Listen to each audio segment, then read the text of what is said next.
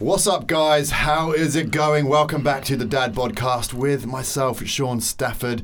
This is the place for everything fitness, fun, fatherhood, business, and a load of stuff in between. We have Lewis again in the studio with us. Say hi, Lewis. Hi, Lewis. It's DadBod Bants. And today we are joined by the behemoth. He is so much bigger in real life, in person. Your pipes are bigger than mine, to be fair. My pipe, mate, I've rolled up my sleeves, so my guns are out. But we are joined by international rugby superstar, Mr. George Kruis. Can we give him a round of applause, everyone? Mate, welcome to the DadBodCast. Yeah, Lewis is your hype man today. Perfect. Perfect, I like that. Mate, welcome to the DadBodCast. Thank you very much. Thanks for having me on. Mate, an impressive CV. For those of you guys that don't know who George Kruis is, Saracens, England, British Lions, second row, 40 plus caps. Is that right, 40? Yeah, around that, I'd say. Yeah. Because I looked on Wikipedia and it said 40 caps for England and 3 for the British Lions. And I thought, that's got to be a typo because you've been around forever. And I don't know how to take that. You know, in a good way. Yeah. In a good way. Like you've been, it feels like you've been part of the England rugby setup for a lot more than 40 caps. And don't get me wrong, 40 caps is still an incredible achievement. But as in 40 caps, was there an injury in the middle? Like, because for me, it feels like you've been around forever. No, a fair few, yeah. Had a good period where I had, I say good period, a bad period where kind of my tibia came out. I had a couple of ankle operations as well. So I missed a fair few games for both club and country. But nothing I'm too upset about. You know, I'm obviously pretty grateful for the games I have played. Yeah, and to be honest, there's if we're looking at that, 6 Nations Championships, Grand Slams, 3 European Cups, Premiership titles. You know, your CV is your trophy cabinet at home is pretty full. What's kind of been the highlight of your sort of recent playing career? Tough, really. I think there's it's hard to pick one. Obviously, it's hard to pick one. I think to get all the way to a World Cup final was something pretty special. You know, and I fully enjoyed the whole experience, especially now we're kind of back and out of that bubble. But I think the first, for me, probably the first Heineken Cup, we'd lost kind of a semi, we'd lost a quarter, then we'd lost the final, and I think as a group we'd built a long way. You know, grown a lot of players, and took a long time to get to that position to get the chance again. We managed to pull that one off. I would say that there's nothing better than the taste of victory after the taste of defeat. Yeah. Do you know what I mean? From a bodybuilding point of view, like the first World Championship I won, it was kind of like, cool, like I won a World Championship. I then came back the next year and didn't win.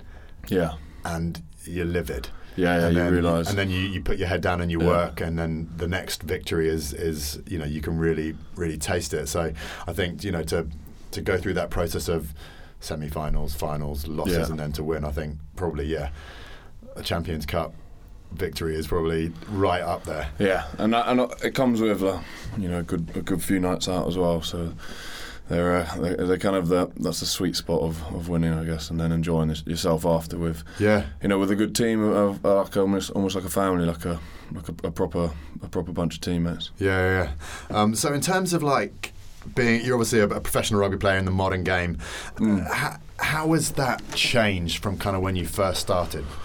Probably, I was still in the professional era, but I think like definitely the people who I was playing with, not playing with like in the academy, you know, till I was about 25, and those guys who were then retiring, they you know, they were amazed at how much it had changed in the period that they were playing. I think the biggest things for us still is around recovery, and like I think the game is obviously things like trends change, so it might be more ball in play, so that you might have to be a bit fitter or a bit smaller or a bit larger, depending on, you know, how the trends go. But I definitely think the off-field stuff, so the analysis, the recovery, the you know, the gym, the nutrition, all those sort of things have you know, have stepped up massively, and things like GPSs and what they track, and so even just the other week we're getting a new GPS that measures impacts and rates of impacts and a load of different things which kind of tell a little bit different story to, So. I think I saw something like that. I watched the Rugby Club on BT Sport, and they had technology in rugby, so they had like balls with sensors in them and like little, like almost like vests that measure the impact and like angles on the scrum and all that sort of stuff. So, what is in that last kind of like, how long have you been playing for? Was it 10 years? Yeah, 12 maybe. 2008, I left school, so straight in. Yeah, that's right. And you were straight from school into rugby? Yeah, I didn't do like the... didn't go for a gap year? No, I didn't. I would love to, but I didn't do the academy stuff, so I was quite lucky to have, I'd like to say, a bit of a life before, enjoy myself a bit, and then kind of get into the rugby scene. So slightly different, but then there are people who progress later on as well. So I was lucky enough to get picked up. And then in terms of like, is that the biggest change? Is it obviously rugby's rugby, but is it the focus on the gym? Is it the focus on nutrition? Is it the focus on recovery? Is it the off-field analysis? Is it technology? Like, has that literally been like a quantum leap since you first started to what it is now? Yeah, I'd say so. And also coaching techniques have changed. Like I've noticed in the last 5 years compared to the first 5 years, it's very much inclusive, very much kind of player driven, and they know what they're coaching you. They know what they want to coach you, but they'll do it in a way which almost you think that you've thought of it. Inception. Yeah, and then you're like, it was a good plan actually. I made that plan. It's like, no, you didn't. I wrote that on a paper. Like 10 minutes. They just drop a couple of things in during training, and all of a sudden, exactly. You think it's your idea. But I guess the emphasis on that is to give you the buy-in, to own it, to make yourself accountable personally, but also to be able to adapt on field. I think that for me, I think is the biggest change in terms of what's going on, that and off-field bits. Yeah, so if we're going to look at kind of your training schedule on an average week, what does that look like? Say you've got a game on Saturday or Sunday. Yeah. What does your week look like from most people that are listening to this podcast, they're into training, they're into nutrition, they're into fitness. Yeah. There's a lot of people that play football, play rugby, all that sort of stuff. What does your kind of like training week look like? So from a Saturday to Saturday game, which is probably your most standard week, you'd have the game Saturday, you'd have a big recovery day Sunday. Obviously you need that. That's a big recovery. What does that mean? Does that mean you chill go out. you go into the club and you have massage, you have treatments, all that, or you ice bath? What does it look like? Yeah, you can do it. It might be recovering from a hangover if you've been out, but you can. You can go to the club, get your physio, get your treatment done. Yeah. But it might be the pool in the evening and chilling out. Yeah. I think it's just pretty much off feet, like mind away, feet away. Exactly that. Yeah. And then you'll have Monday, which is a bit of like you'll have gym in the morning and a pretty steady day, like nothing too taxing. Maybe a little bit of a flush out in terms of like an on-field session, but it isn't. It's an install day basically. Yeah. To get your knowledge right, to get your maps right and everything for the weekend. And then it goes kind of Tuesday. So by Tuesday, you've had 2 days recovery, so you're feeling all right. Yeah. So then Tuesday will be a bit of a hit out. It'll be your contact session of the week. You'll do your live mauls, live scrums. Yeah. Probably check yourself about in terms of a bit of live tackling bits and a pretty decent session. Your bump and holds and yeah, exactly. Yeah, you have a good session, and then Wednesday will be off. Another recovery day off the back of Tuesday. Thursday's like a mix between a Monday and Tuesday, and then captain's run. We do it differently in terms of we won't drag everyone in for a 15 minutes captain's run. Yeah. But we'll have a better hit out on a Thursday, and then have the Friday off, so you're fully rested into a big blowout on Saturday. Yeah, interesting. Yeah, and in terms of like, if we're looking at like your gym schedule, like are you guys? I thought this was coming. Are you guys lifting during the season? Is it how many gym sessions are you guys getting in a week, and what do they look like? Are they power sessions? Are they are you trying to maintain the muscle mass that you probably put on in the off season? What do they look like? I mean, off season is like the bulk of what you do. Okay. In season, it's about making sure you're recovered and probably maintaining. Yeah. You will build for certain things. So it might be an international block. It might be a Champions Cup block. So you will build towards them. But I'd say majority off season you have 4 sessions a week, and it's they're proper. There might be split sessions, and you do a bit of training in between on field. But then in season it's pretty much lowers on the Monday, uppers on the Tuesday, so you don't double up on your legs, so you can get a good run out as well. And then you'll have like more of a power based session on Thursday. Super low reps, super low reps, just nice and quick. In and out. You might do a bit more any like injury prevention bits. So Thursday I'll do less power stuff, but I'll do more kind of core for my back and neck stuff and a couple of guns. I was going to say, like, where's the beach weights in this, mate? You haven't mentioned curls for the girls yet. Yeah, honestly, you should see it towards the end of the season. It's a joke. It's a free for all. You Friday could night. be coming up to your biggest games, and people will be doing multiple curl sets of different reps and different exercises. Yeah, exactly, because that's going to win you the game. Yeah, well, hey, if you're going to go down in flames, go down looking good, right? Indeed. So, like, in terms of like holistic stuff, are you guys doing yoga? Are you doing Pilates? Is there any of that worked into the schedule? Is it just on-field run-outs? Is it, the cleans, the squats, the deads, all the power stuff in the gym? How does it? We're very open to more holistic stuff. We go through stages, I guess. There has been meditation available. There's been yoga available. Hot pod yoga and all these different avenues you can go down.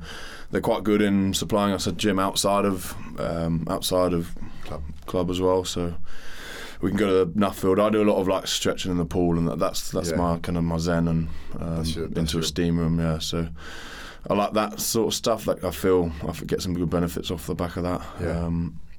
But people do a number of different things. I think you kind of find out when you're 25 and plus what works for you. Then you kind of stick to it, but do have an open mind for new things. For the stuff that comes in. And in terms of like Sarries culture, is it one of those things where they give you quite a lot of like rope? They don't say you must do this, you must do this, you must do this. They kind of let you know your body and kind of know what works for you and give you the freedom to express that? Yeah, the bulk of people will be, they'll give you a set program on terms of gym and stuff, but I think it's just like being smart about it. Like obviously a few weeks ago I had a couple of back issues and it's just talking about what's the return. There's no point in pushing stuff. You've got to have a good understanding, and I think when you're younger you're still understanding your body and kind of what your mind and everything like that allows you to do, and what you can push at sometimes and can't push in other times. So there's definitely a learning process in that. But no, I think in terms of the club, they're very good in terms of allowing you to be yourself, expressing yourself, and and they'll definitely support anything in terms of recovery based stuff, and any suggestions. They're quite open to it. And as long as you turn up on game day ready to go, performing on the pitch, that no questions asked kind of thing, right? Yeah, that's the crack. I think. I mean, like a lot of our emphasis is built on preparation. So the training in week is as important to us as the match day. Because I think we've figured there's probably stating the obvious. There's a massive correlation to how you train and how you prepare to then how you perform on the weekend. So I'm sure there's crossover and plenty of stuff. Yeah. And in terms of like nutrition and performance, like how clued up are you personally, and what kind of emphasis do the club put on nutrition? Is it you turn up and you get your meals provided, or is it more of a case of they give you some advice and you can crack on?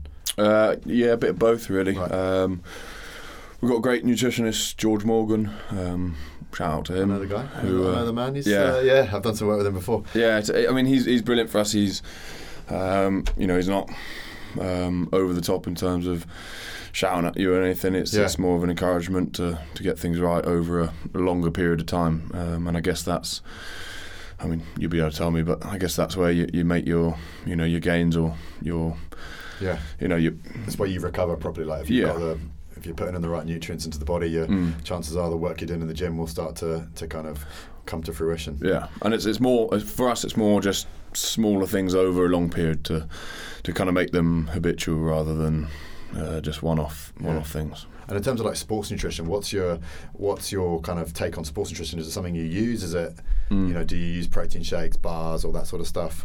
Yeah, for my weight, I'll have to do some top up bits and might have like a mass super shake, which I have like bananas, bit of protein and some peanut butter and some milk in. So just get those calories in. Just chuck them down, but it's about kind of maintaining. Do you struggle to keep your weight up?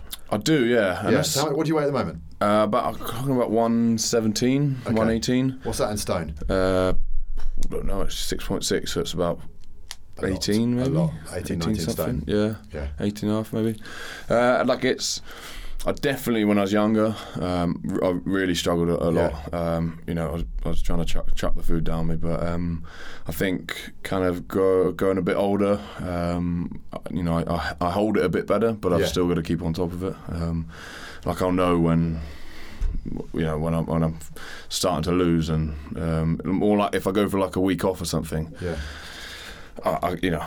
I know, unless I drink heavily, in which case isn't the right probably thing to do. Sort of way. Exactly. But it's just an understanding of where your body's at. Just like if you look at food and you put it on, then you've got to have an understanding of what you can and can't do. Is it Billy? Billy gets a lot of shit for being overweight, right? Or in the media, like him and Mako get a lot of shit for like in the off season just getting fat. Yeah, right? I think It's when they take a trip back home and then and they get fed. Mama gets the cooking out. 8 pigs arrive at their door, and it's rude not to eat. So I think it's probably more of a pleasing the culture thing that. But it's amazing. I find it amazing how different people can put on different weights, or you'll see some people smashing food and still not be able to put on anything. So all the backs.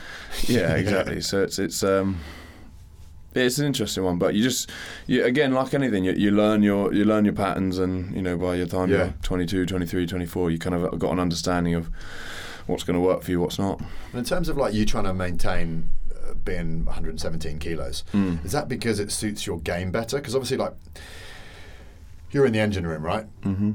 Do you think is you trying to keep that weight up? Is that the aim, to be stronger, more powerful, bit heavier, bit more of a classic second row, rather than trying to like maybe drop down to 110 kilos and be super agile like a fourth back row? Do you know what I mean? Is it you playing to your strength? I know that when I'm between 117 and 118 and a half, then I'll be where I want to be playing. In terms of power output? In terms of like weight as well, like set piece stuff is quite big, especially in the Premiership and international stuff. Like you're not gonna have 2 second rows that are 115 or 114. Right. It's just not gonna happen. So there's probably like a minimum, and then there's like a what do you want to play at type vibe, and it's probably a cross between the both. Really. And I suppose if you've got somebody who is lighter, almost like that fourth back row, then they're kind of looking at the other guy to beef up the pack a little bit, right? Yeah. It's a case of combinations, and it might not just be in the second row. I think you look at a lot of French teams; they'll pick a lot of really big, heavy second rows, but a lot of jumping light back rows. So I think maybe look at our club. We've got maybe 2 117s, 118s, but then you got like someone like Billy in the boot, where then you can have a lighter flank, or it's about combinations, just like in any sport, really. Yeah, of course. And in terms of like gym culture at Saracen, is there quite a big gym culture? Is it lads, we're going out. Chanting our way to the gym. Yeah, who's coming in for a quick back and biceps? Who wants to hit some chest and tries? Or is it not really a thing? Who likes it? We have a lot of gym heads. Like a lot of people just get on and do what they do. They're sensible. Yeah. They just. Who's the biggest poser? Who's like shirt off in the gym, sweating, just doing an obscene amount of curls? Do you have any of them? Alex Lozowski. Is he? Yeah, I put him down. He's a 10 out of 10. He's an oil painting. He's unbelievable. But he doesn't half rate himself. Hey, tops off. He's taps off. Yeah, everyone's taps off training. Yeah, as soon as the sun comes out, off goes the kit. Yeah, exactly. And even when the sun's we've all got mates like that. We've all got mates like that. Am I looking at one or? Yeah, probably. Fridays. Yeah, mate. Every day's arm day. Every day is arm day. So you've obviously had an incredible career at club level, like major European honours, major Premiership honours, but kind of like, I know you from watching a lot of England rugby. Like, what is that culture like in the England squad, and is it different to sort of the club level squad? What's kind of like the biggest difference between the setup at club level and the setup at international? I think probably the amount of resources. Like, we'd have a fair amount of resources at Saracens, but like you look at like an international level, it's just there's people for everything. You'll have, instead of the one nutritionist, you'll have two, and then you'll have like chefs, like, which are part of the setup. It's coaching staff, horrendous. It's you've got someone to pass the coach's notepad and someone to hold his pen. And then someone to hold his hand to write the note. It's pretty advanced, and it's a lot of like the analysis stuff, and a lot of like the video work. Like, you'll have 4 camera angles on every training session, and so when you really drop a ball, you can see it from multiple angles. Angles, brilliant. Top, cheers. Bottom, Thanks a lot. Mate, it was the fucking pass. It had nothing to do with my hands.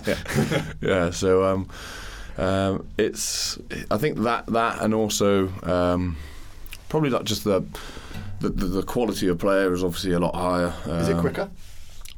Harder hitting. Harder hitting. Everyone, it's just that much step up, I think.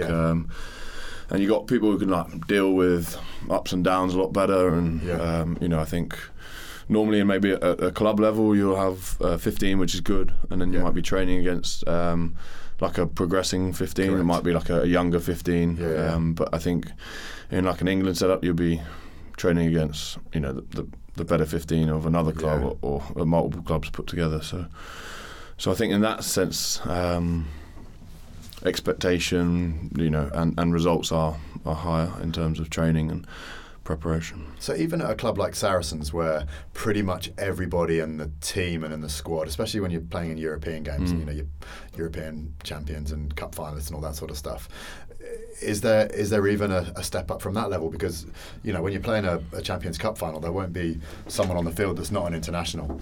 I think we played one final where I think Jackson Ray was like the only non-international on the field or had been an international. So it gives you a flavour of maybe like the step up in between the Premiership and the Champions Cup, and then to go from a sort of European level to Test match level is a big difference. Yeah, but I think that the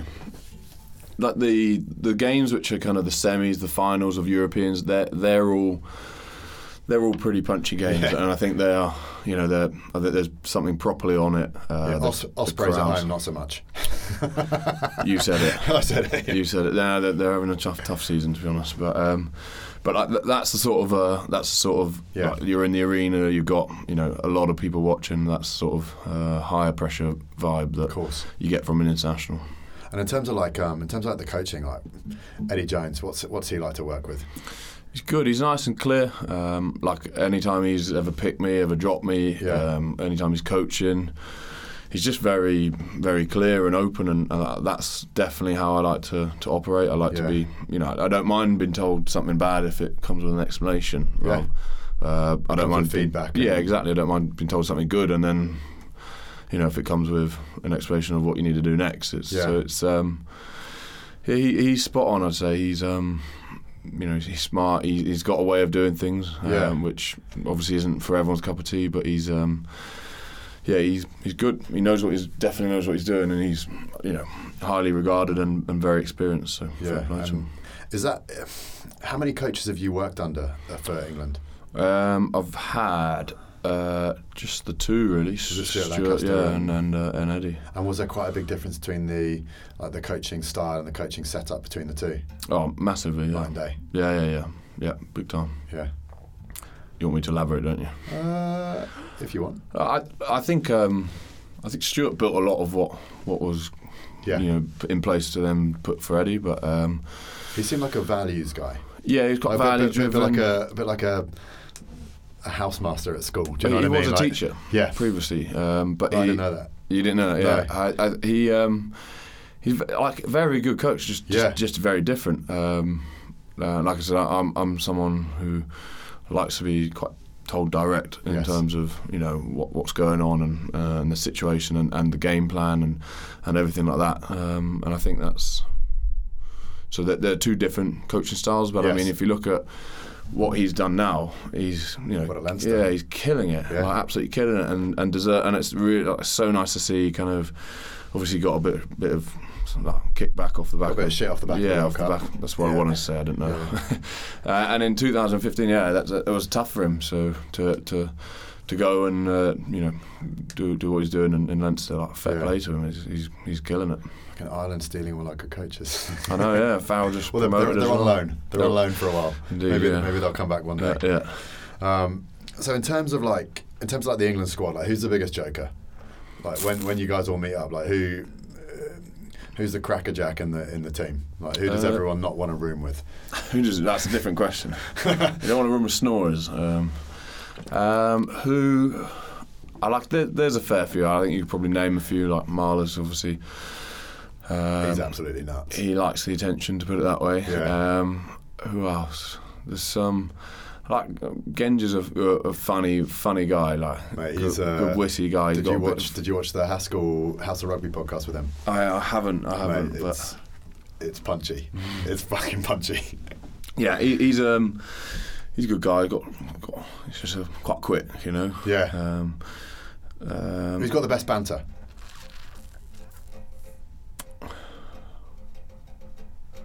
I don't know. Like everyone's just. It's a constant game of how much can you annoy someone else. That's what it is. It's just old school kind of like. It's needle. old school. Let's piss each other off and find it funny. And in terms of like club rivalries, so obviously take Exeter for example, and obviously the rivalry between Saracens and Exeter is quite strong. Right. It's quite but like rugby's a fucking physical game. Like you're bashing shit out of each other for 80 minutes. And then tensions run high, and sometimes it spills over. Yeah. Right, and then a week later you're in the same dressing room, sat next to each other. Patting each other on the back. How does that work? It's even before that. It's just you'll have a game and then you'll shake hands at the end. It really is. Like, unless you've actually got an issue with someone, it's just like it's part of getting in the mood to play. And finding that. I think you can have rivalries, but you can also have rivalries between friends. Like, it's 100%. Yeah, it's probably rivalries. There's probably deeper rivalries within a squad like Sarries, because the competition for places is so high. Yeah, right? And you want to be playing every week, right? Yeah, I think it's been a fairly settled squad for a while. Yeah. But I think there's always competition and bits like that. But in terms of like rivalries between other clubs, I think it's healthy. It's healthy for the fans. It's healthy for the viewing figures, and I think it's it creates a bit of buzz. If everyone was. If there was no rivalry and it was a bit flat, then you wouldn't. The games would be fairly meaningless. Fairly boring as well. Yeah. And so kind of carrying that on, so like take that up a level. Yeah. So like obviously club rivalry you can kind of put aside, but like when you put on the Red Rose of England and then you go up against Wales, fuck it. Like, do you know what I mean? Like when you're British Lions, you're packing down next to Alan Wynne-Jones. Yeah. That must be next level of like niggle, because. It seems like you guys fucking hate not you and him, but like the rivalry between England and Wales is so niggle. Yeah. Do you know what I mean? Like, how do you put that aside on in an environment like the British Lions? Yeah, it's odd. It is odd because you have perceptions of people, and then you think, oh, he's going to be a dick, and then you actually go and meet him, and sometimes they are a dick, but most of the times they're just pretty normal people, good people off field, and but then you probably go back to your club and then you play them again. You think, oh, he was a dick. But I think it's you just feel your way through the situation, and you'll be best mates on a Lions tour, and then as soon as it comes down to the Grand Slam decider, you want to fucking rip his head off. Yeah, well, I got the pleasure of playing against him, a little bit back with Ospreys. So. Well, kick-started it again, but it's always it's fun in games. You know what you're in for with him, but Yeah, fair play. He's been a decent lot for a long while now. For a long time. Yeah. I still can't believe he looks like he's 105. How old is he? I think his lid's 105. But, yeah. And I'm joking now. Actually, I'm not. That's a shocking lid. But he's fair play to him. He's done it. He's had an unbelievable career, and probably a few more big games to come. And in terms of like the best player you've ever played with or against, who would that be? Tough because of, like, the different styles of players, but I think in terms of like I rate Will Skelton very highly in terms of like, obviously he's not going to be doing 400s for days, but he is unbelievable at, like, he's just a completely different type of player to anyone like I can think of, like maybe Bill or someone as sizable as that, but he's just different level. Oh, he's just massive. He's massive, and he uses it, and he absolutely melts people. He's amazing hands. Yeah, good hands.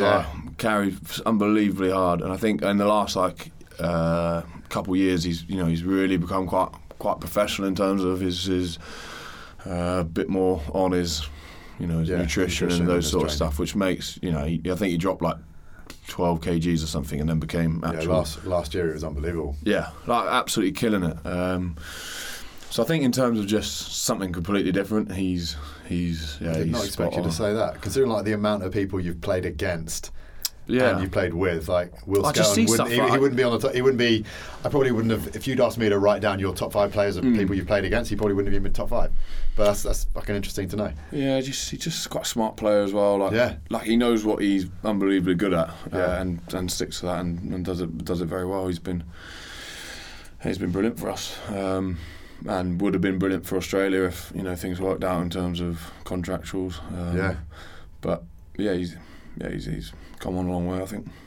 And so in terms of your career, are there any things that kind of are on your to-do list? So obviously you should have started probably the World Cup final, right? I said it, not you. You said it. Yeah. It's one of those ones where winning a World Cup is obviously right up there. Yeah. Is there anything else kind of in your career that you would kind of want to achieve? Is there anything kind of on your bucket list, your rugby bucket list, that you want to tick off? Because there's not much in the game you haven't achieved already. Yeah, absolutely there is. Yeah, I've got a burning kind of will to experience a different culture, and a different, I guess, not within the Premiership, but maybe more towards Japan way or so. I was going to say, like, how was your experience in Japan? Did you enjoy it? Yeah, I loved it. I properly fell in love with the place, and I'd kind of quiz a fair few people because I've always been interested in that sort of way. My brother lives in Hong Kong, right? So I've seen kind of how much he's loved it, how much he's enjoyed, the experience of doing something completely different. Different league. Was it the Japanese league is very different to Premiership rugby? All that sort of stuff. Yeah. So that could be potentially somewhere. So like going and dominating a league that you've, I'd just love to be. Yeah, I'd love to give that a go and just be a little bit out of my comfort zone at some point. Well, Haskell did it, didn't he? Haskell went and played in Japan for a year and came back and was a way better player for it. Yeah. So I think that's. I know a lot of the All Blacks are. They go there for straight after a World Cup. They go there on a payday for a couple of years. Take the impact out of their game and then put their hand up. And also the season's a lot shorter. Well, it looks after your body, right? As soon as you get near 30 and you're playing a highly impactful sport, if you can reduce the number of collisions and the length of the season and the number of games you're playing, you're going to have a longer career. Yeah, I think it is the number of games really. I think like in a season within the Premiership, and then you do maybe some international tour at the end, you're picking up kind of 30 plus games. And that's tough because you roll from, you could go from a summer tour into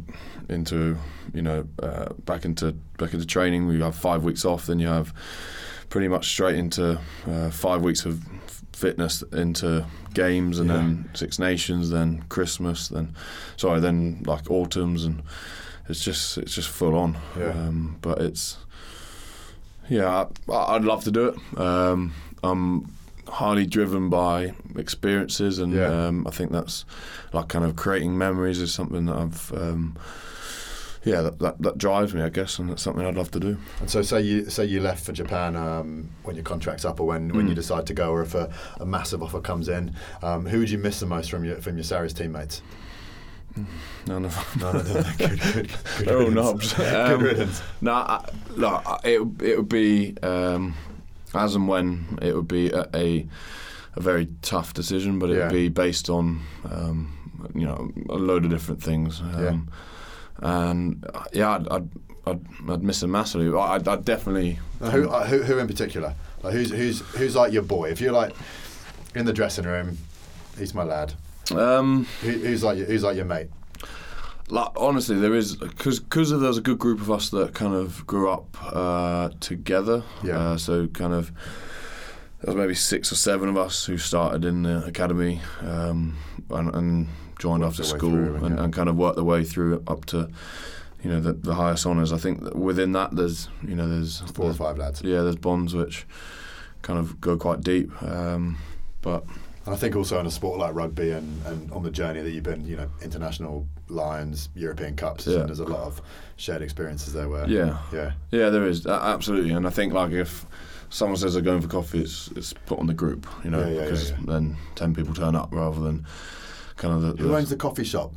Who owns the coffee shop? Is it Tiki Tonga or something? Like, Brad Barrett owns a coffee company. Is that Tiki Tonga? Tiki Tonga, yeah. It's not bad coffee. It's brilliant. I mean, I actually don't drink coffee, but from experience, from what people say. Yeah. But he's done phenomenally well.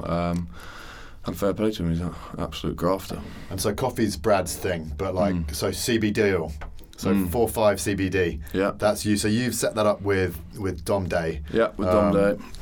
Also a Sarries, ex-Sarries second row. Ex-Sarries, yeah. He also went to Japan. Loved it.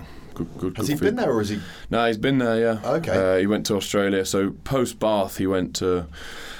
He basically did a 2.5 year wreck my body because he went Bath, Japan, Australia, all within kind of one loop, with pretty much without break. So he gave it a good bash.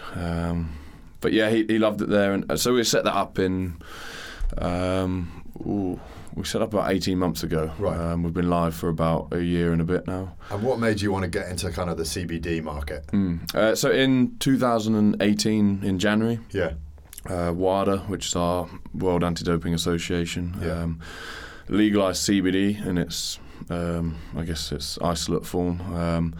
So we were just kind of intrigued about that. He had an operation, I had an operation in January and February, and we're just testing different bits out, just kind of looking for small, like the marginal gains you get with 100%. trying stuff out. And we talked about earlier about the holistic approach of trying to become a better rugby player, or trying to recover quicker, or whatever it may be. And we both got good buzz off it, good feeling.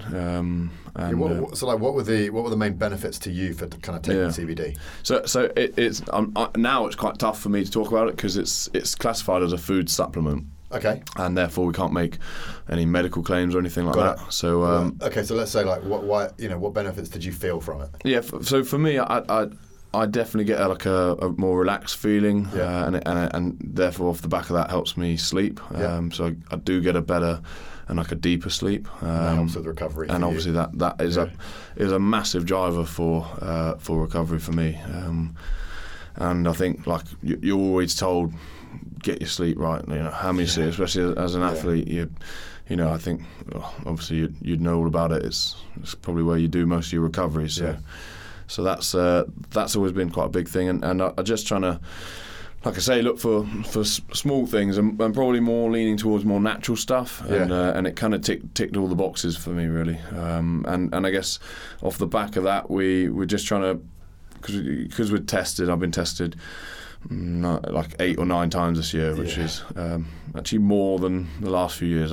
Probably because I've set up a cannabis-based product, but it's something that has been it's been an unbelievable experience. So we wanted to set up a product basically that could that could could be. We knew the provenance of it. We knew like how and where it came from. How how we tested it. How that's third party tested and lab tested. Sure. And that was our main driver to produce a trusted product, basically. And what do you think are kind of the main issues with people's perceptions around CBD, or what kind of like because perception is everything, right? Yeah, and for like, sure. When you talk about CBD and you talk about cannabis, like what do you think the biggest misconceptions are, or the biggest sort of preconceptions people have towards CBD oil? I think a few really. Like obviously that there might be like some stigma, and I think kind of. Going into this venture, we talked with our any PR people about how we deal with that stigma stuff, but we never really actually came across it. Only kind of my mum was questioning why I'm setting up a cannabis company. I was like, no, you got this wrong. Mummy Kruis was like, George, not again. Thought we'd been through this, but I think that's kind of That's one area, and another one is something that I'm quite very wary about is people overselling the claims on cannabis, over hyping it on CBD and kind of pumping it up to be like cancer, can't it? Like a miracle thing, and I'm very much the thought of it is a food supplement. You take it like vitamin C. You take it like anything else. There is a system within your body called an endocannabinoid system. CBD is a cannabinoid, so it's there to buffer and to kind of maintain the balance in that.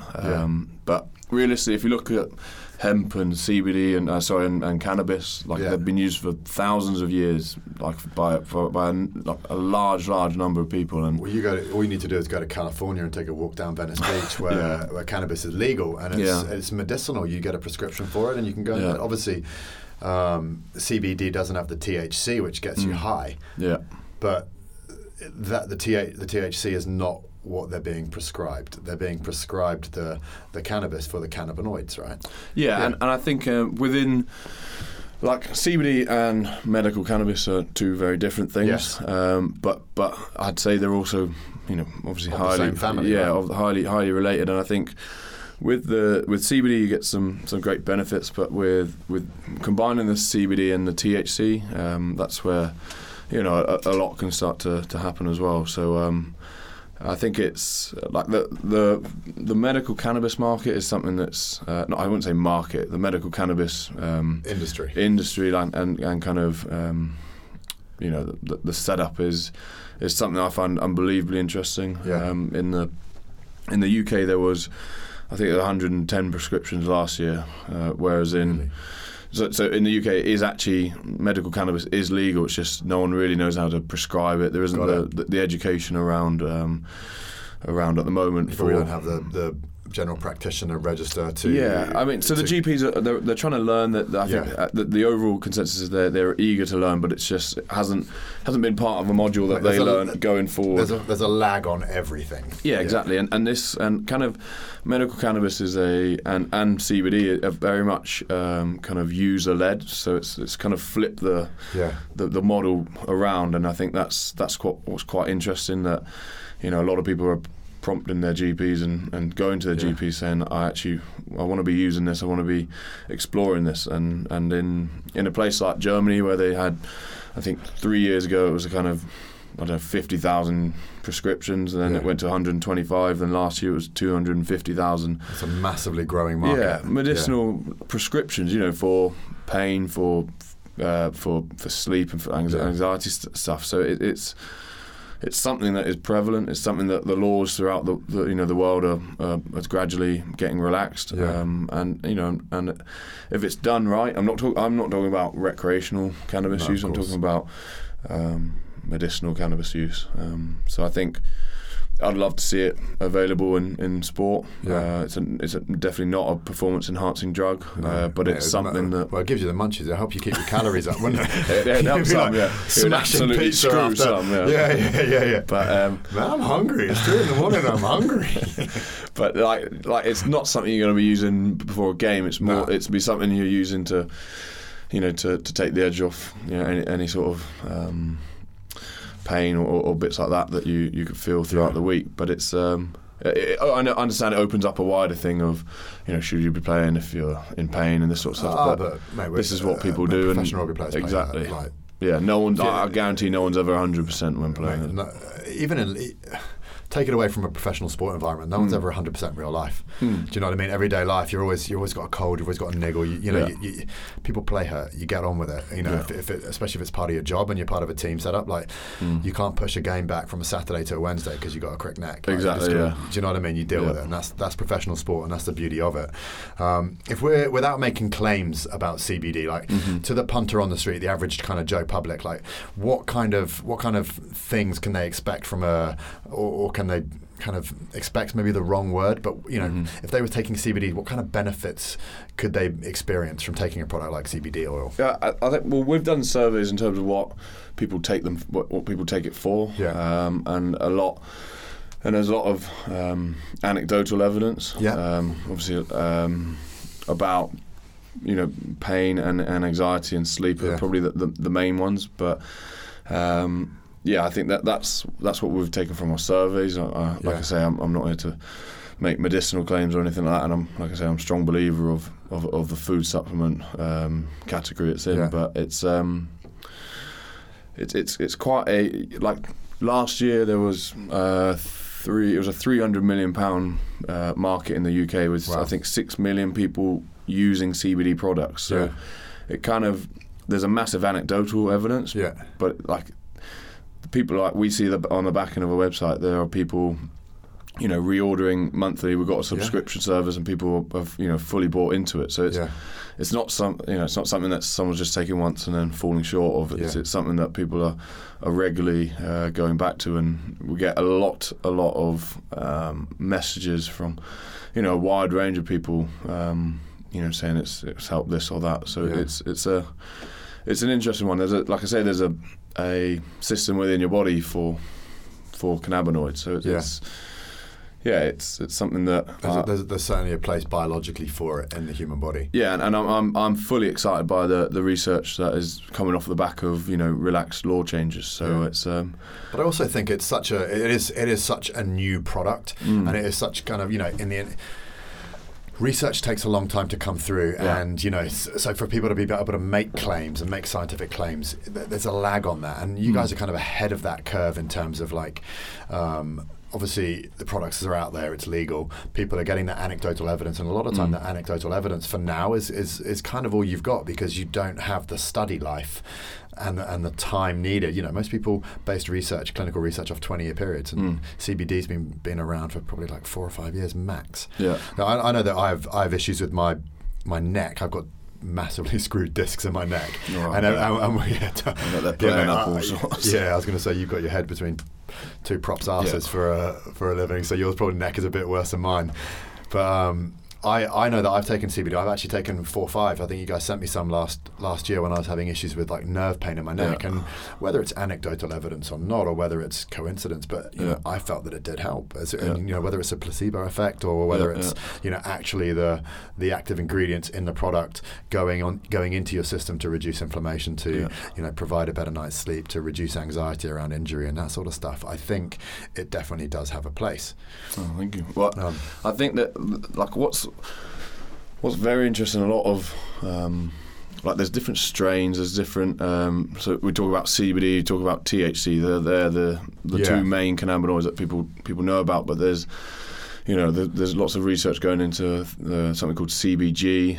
Is that like from skunk? No, but it's just another cannabinoid. Right. But in your usual profile of a usual hemp plant, CBG is very, very small in its quantity, but like extracting that and maybe using that as a isolate, well not isolate, as a product in itself, and bumping that the level of that up. It's all for us. It's trying to just stick with what's going on and what the research is leaning towards, and going from there. So it's kind of it's massively interesting, and personally I find it super exciting about where all this is going in terms of an industry in itself. And in terms of like 4-5 specifically as a brand, like what makes you guys different in terms of like the product that you produce? So we've got because of the fact that we're tested and everything like that, we try to.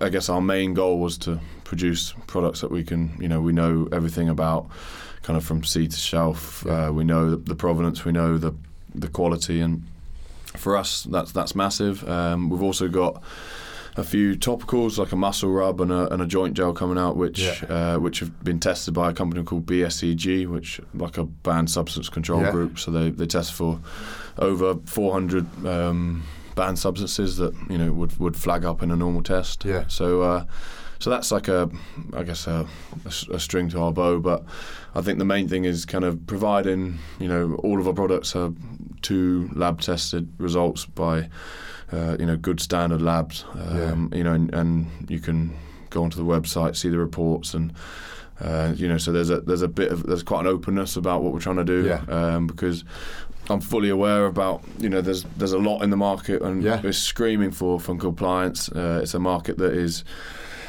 there's a lot maybe saying that there's this in a bottle and there's not. I know BBC have done some multiple studies in terms of picking bottles off shelves and proving that some doesn't even have the levels of CBD, or some have too much THC. We get that, mate. That happens in every industry. I don't think that's just CBD. Like, I work for Optimum Nutrition, who sponsor Saracens, who sponsor England. And we're a massive company, but it's one of those things where you could blind test 14 different brands off the shelf, and they claim 70% protein, and they're falling way short. And I think probably a pun. Sorry.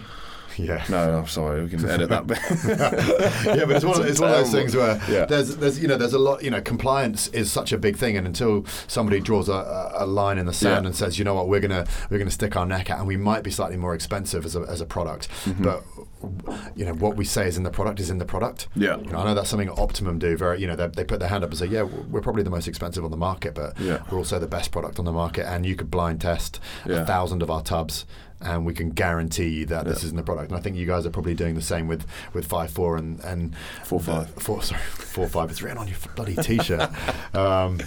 Who play? Your back is 4, right? Are you 4 and he's 5? I'm normally 5. I'm normally tight head, and Dom's 4. But there's been crack around the club that should have been called kind of 4-19 or 19-24. So squad numbers.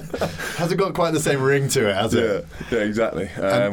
But it's just a connotation of kind of where a little bit of background of what we've set up, but mate, I think it's an incredibly exciting sort of sector and market to be involved in. I think from a performance point of view, it transcends rugby, and I think I'm going to ask you a question now, like wherever you end up playing, finishing up your career and however that looks, where does 4-5, what dreams and ambitions do you have for that as a brand and that as a project? Yeah, so like we've just taken an investment at the moment, which is good for like our first proper raise, and we're stepping into some high street pharmacies, which is very exciting for us. Yeah, there's are you allowed to say which ones you're going into? We are, because I think you're going to a fairly big one. Very soon. I think this podcast is probably going to come out sometime in February, and I think you will be in the shops. In February, right? Yeah, we're looking at. I think it's now been pushed to March because of all the. Well, we might delay this podcast release then. To all the multiple hurdles you got to jump through, but got it. Oh, it's a learning experience, but yeah. So we're starting there, and then. We're online, and we're franchised to South Africa. We've got some bits eyed up in across the way in like New Zealand, Australia.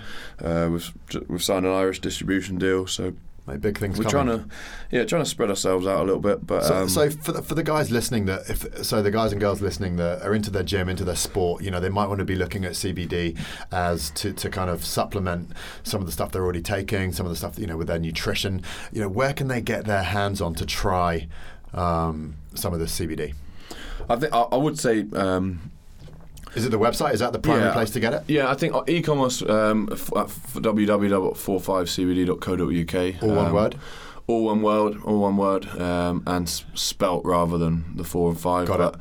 So it's not 45. It's not 45. Yeah. But what I would say is kind of whatever brand you go with, make sure that they're kind of tested and you can see their certs online, and of course, and that's probably the starting point. But then there's loads of stuff online in terms of how to dose, what to expect. Yeah. I'd say believe some of it, take some with a pinch of salt. I think there's a massive hype in the market to claim everything, but I think personally I see it as a food supplement and something that is there to supplement your an already healthy lifestyle. Yeah, but your day to day as a holistic approach, like you would. Yeah. Vitamin C and D and all sorts. So. And in terms of information, is there a load of information about what you guys do on your website, so people were to jump onto 45? Is it .com or .co.uk? .co.uk. So if people were to jump onto 45.co.uk, could they read a little bit more about how you guys do it, what you guys do, what makes you guys a bit different? Yeah, absolutely. We've got blogs on terms of a load of different areas, and there's some cool stuff on there. So yeah, definitely. I sound like a salesman. I'm actually a rugby player. So. Mate, what it's great to see is that you're thinking about life and outside the game and off the pitch, and we all know that professional sportsmen have a fair bit of downtime, and it's good to see that investing your time and efforts and expertise into something that you believe in and something you're clearly passionate about. So it's been kind of like a really decent journey, and I've properly met some people that I definitely wouldn't have before. Being able to sit here and talk about stuff like this, and go to investment meetings, and meeting up with high street buyers and stuff like that is just stuff I would have never done before. So it's taking that next step from professional athlete into business mogul. Yeah. It's an odd one. Absolutely blagging it sometimes, but I think that's the best way. That's what you got to do. Trust your instinct. Yeah.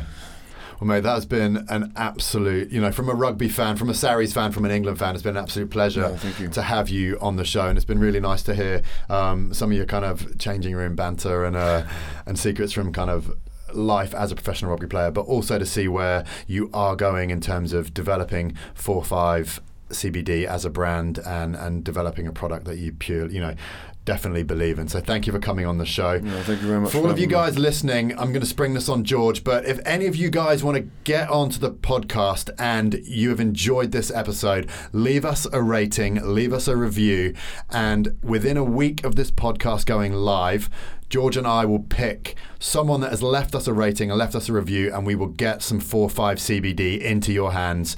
He will make sure that he'll get a couple of bottles over to you so you can try it. So if you 200 quid's worth of CBD, and he will get 200. Is that enough? That's plenty. He'll get 200 British 150. No, 200. He will get 200 British pounds of CBD oil into your hands so you can try it and you can see what all the hype's about. But for that, what we want you to do is be a nice person.